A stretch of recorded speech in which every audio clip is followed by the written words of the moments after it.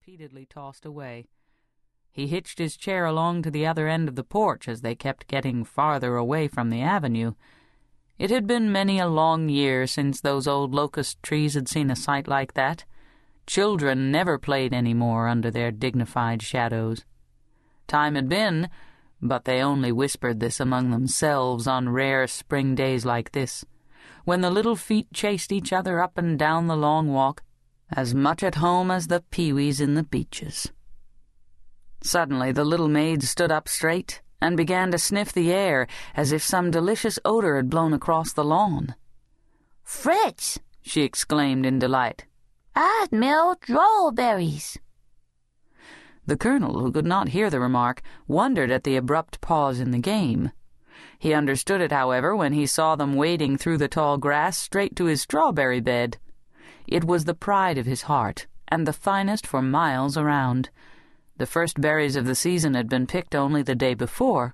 Those that now hung temptingly red on the vines he intended to send to his next neighbor to prove his boasted claim of always raising the finest and earliest fruit. He did not propose to have his plans spoiled by these stray guests. Laying the field glass in its accustomed place on the little table beside his chair, he picked up his hat and strode down the walk. Colonel Lloyd's friends all said he looked like Napoleon, or rather like Napoleon might have looked had he been born and bred a Kentuckian. He made an imposing figure in his suit of white duck. The colonel always wore white from May till October. There was a military precision about him, from his erect carriage to the cut of the little white goatee on his determined chin. No one looking into the firm lines of his resolute face could imagine him ever abandoning a purpose or being turned aside when he once formed an opinion. Most children were afraid of him. The darkies about the place shook in their shoes when he frowned. They had learned from experience that old Marse Lloyd had a tiger of a temper in him. As he passed down the walk, there were two mute witnesses to his old soldier life. A spur gleamed on his boot heel, for he had just returned from his morning ride, and his right sleeve hung empty. He had won his title bravely. He had given his only son and his strong right arm to the Southern cause. That had been nearly 30 years ago.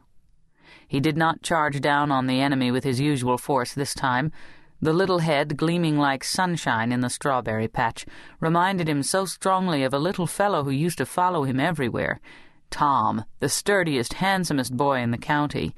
Tom, who he had been so proud of, whom he had so nearly worshipped.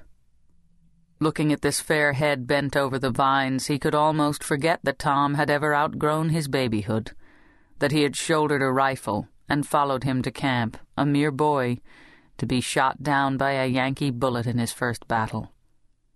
The old colonel could almost believe he had him back again, and that he stood in the midst of those old days the locusts sometimes whispered about. He could not hear the happiest of little voices that was just then saying, "Oh, Fritz, isn't you glad we came? And isn't you glad we've got a grandfather with such good strawberries?"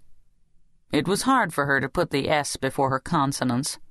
As the colonel came nearer, she tossed another berry into the dog's mouth.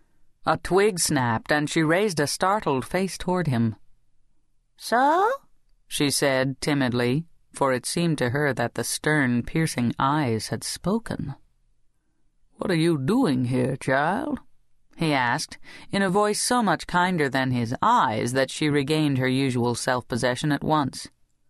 "Eating strawberries," she answered coolly. "Who are you, anyway?" he exclaimed, much puzzled. As he asked the question, his gaze happened to rest on the dog, who was peering at him through the ragged, elfish wisps of hair nearly covering its face, with eyes that were startlingly human. "Pick when you're spoken to, Fritz," she said severely, at the same time popping another luscious berry into her mouth. Fritz obediently gave a long yelp. The colonel smiled grimly. "What's your name?" he asked, this time looking directly at her. "Mother calls me her baby," was the soft-spoken reply. "But Papa and Mom Beck, they calls me the little colonel." "What under the sun do they call you that for?" he roared. "'Cause I'm so much like you," was the startling answer. "Like me?"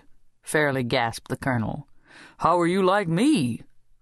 "Oh, I'm got such a vile temper, and I stamps my foot when I gets mad, and gets all red in the face, and I hollers at folks, and looks just this way." She drew her face down and puckered her lips into such a sullen pout that it looked as if a thunderstorm had passed over it. The next instant, she smiled up at him serenely. The Colonel laughed. "What makes you think I am like that?" he said. "You never saw me before." "Yes, I have too," she persisted. "You's a hanging in a gold frame over our mantel." Just then a clear, high voice was heard calling out in the road. The child started up in alarm. "Oh, dear," she exclaimed in dismay at sight of the stains on her white dress where she had been kneeling on the fruit. "That's Mom Beck. Now I'll be tied up and maybe put to bed for running away again. But the berries is mighty nice," she added politely. "Good morning, sir. Fritz, we must be going now." The voice was coming nearer. "I'll walk down to the gate with you," said the Colonel, anxious to learn something more about his little guest. "Oh, you'd better not, sir," she cried in alarm. "Mom Beck doesn't like you a bit. She just hates you. She's going to give you a piece of her mind the next time she sees you. I heard her tell Aunt Nervy so." There was as much real distress in the child's voice as if she were telling him of a promised flogging. "Lloyd? Lloyd!" the call came again. A neat-looking colored woman glanced in at the gate as she was passing by, and then stood still in amazement. She had often found her little charge playing along the roadside or hiding behind trees, but she had never before known her to pass through anyone's gate. As the name came floating down to him through the clear air, a change came over the Colonel's stern face. He stooped over the child. His hand trembled as he put it under her soft chin and raised her eyes to his. "Lloyd, Lloyd," he repeated in a puzzled way. "Can it be possible? There certainly is a wonderful resemblance. You have my little Tom's hair, and only my baby Elizabeth ever had such hazel eyes." He caught her up in his one arm and strode on to the gate, where the colored woman stood. "Why, Becky, is that you?" he cried, recognizing an old trusted servant who had lived at Locust in his wife's lifetime. Her only answer was a sullen nod. "Whose child is this?" he asked eagerly, without seeming to notice her defiant looks. "Tell me if you can." "How can I tell you, sir?" she demanded indignantly, "when you have forbidden even her name to be spoken before you?" A harsh look came into the Colonel's eyes. He put the child hastily down and pressed his lips together. "Don't tie my sunbonnet, Mom Beck," she begged. Then she waved her hand with an engaging smile. "Goodbye, sir," she said graciously. "We've had a mighty nice time." The Colonel took off his hat with his usual courtly bow, but he spoke no word in reply. When the last flutter of her dress had disappeared around the bend of the road, he walked slowly back toward the house. Halfway down the long avenue where she had stopped to rest, he sat down on the same rustic seat. He could feel her soft little fingers resting on his neck, where they had lain when he carried her to the gate. A very un-Napoleon-like mist blurred his sight for a moment.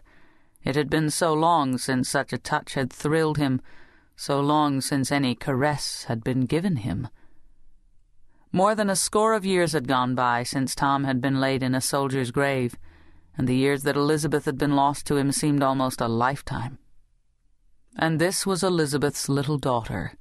Something very warm and sweet seemed to surge across his heart as he thought of the little Colonel.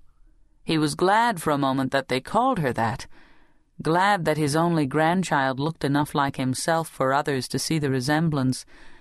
But the feeling passed as he remembered that his daughter had married against his wishes, and he had closed his doors forever against her. The old bitterness came back redoubled in its force. The next instant he was stamping down the avenue, roaring for Walker, his body servant, in such a tone that the cook's advice was speedily taken. Better hump yourself out in this here kitchen 'fore the old tiger gets to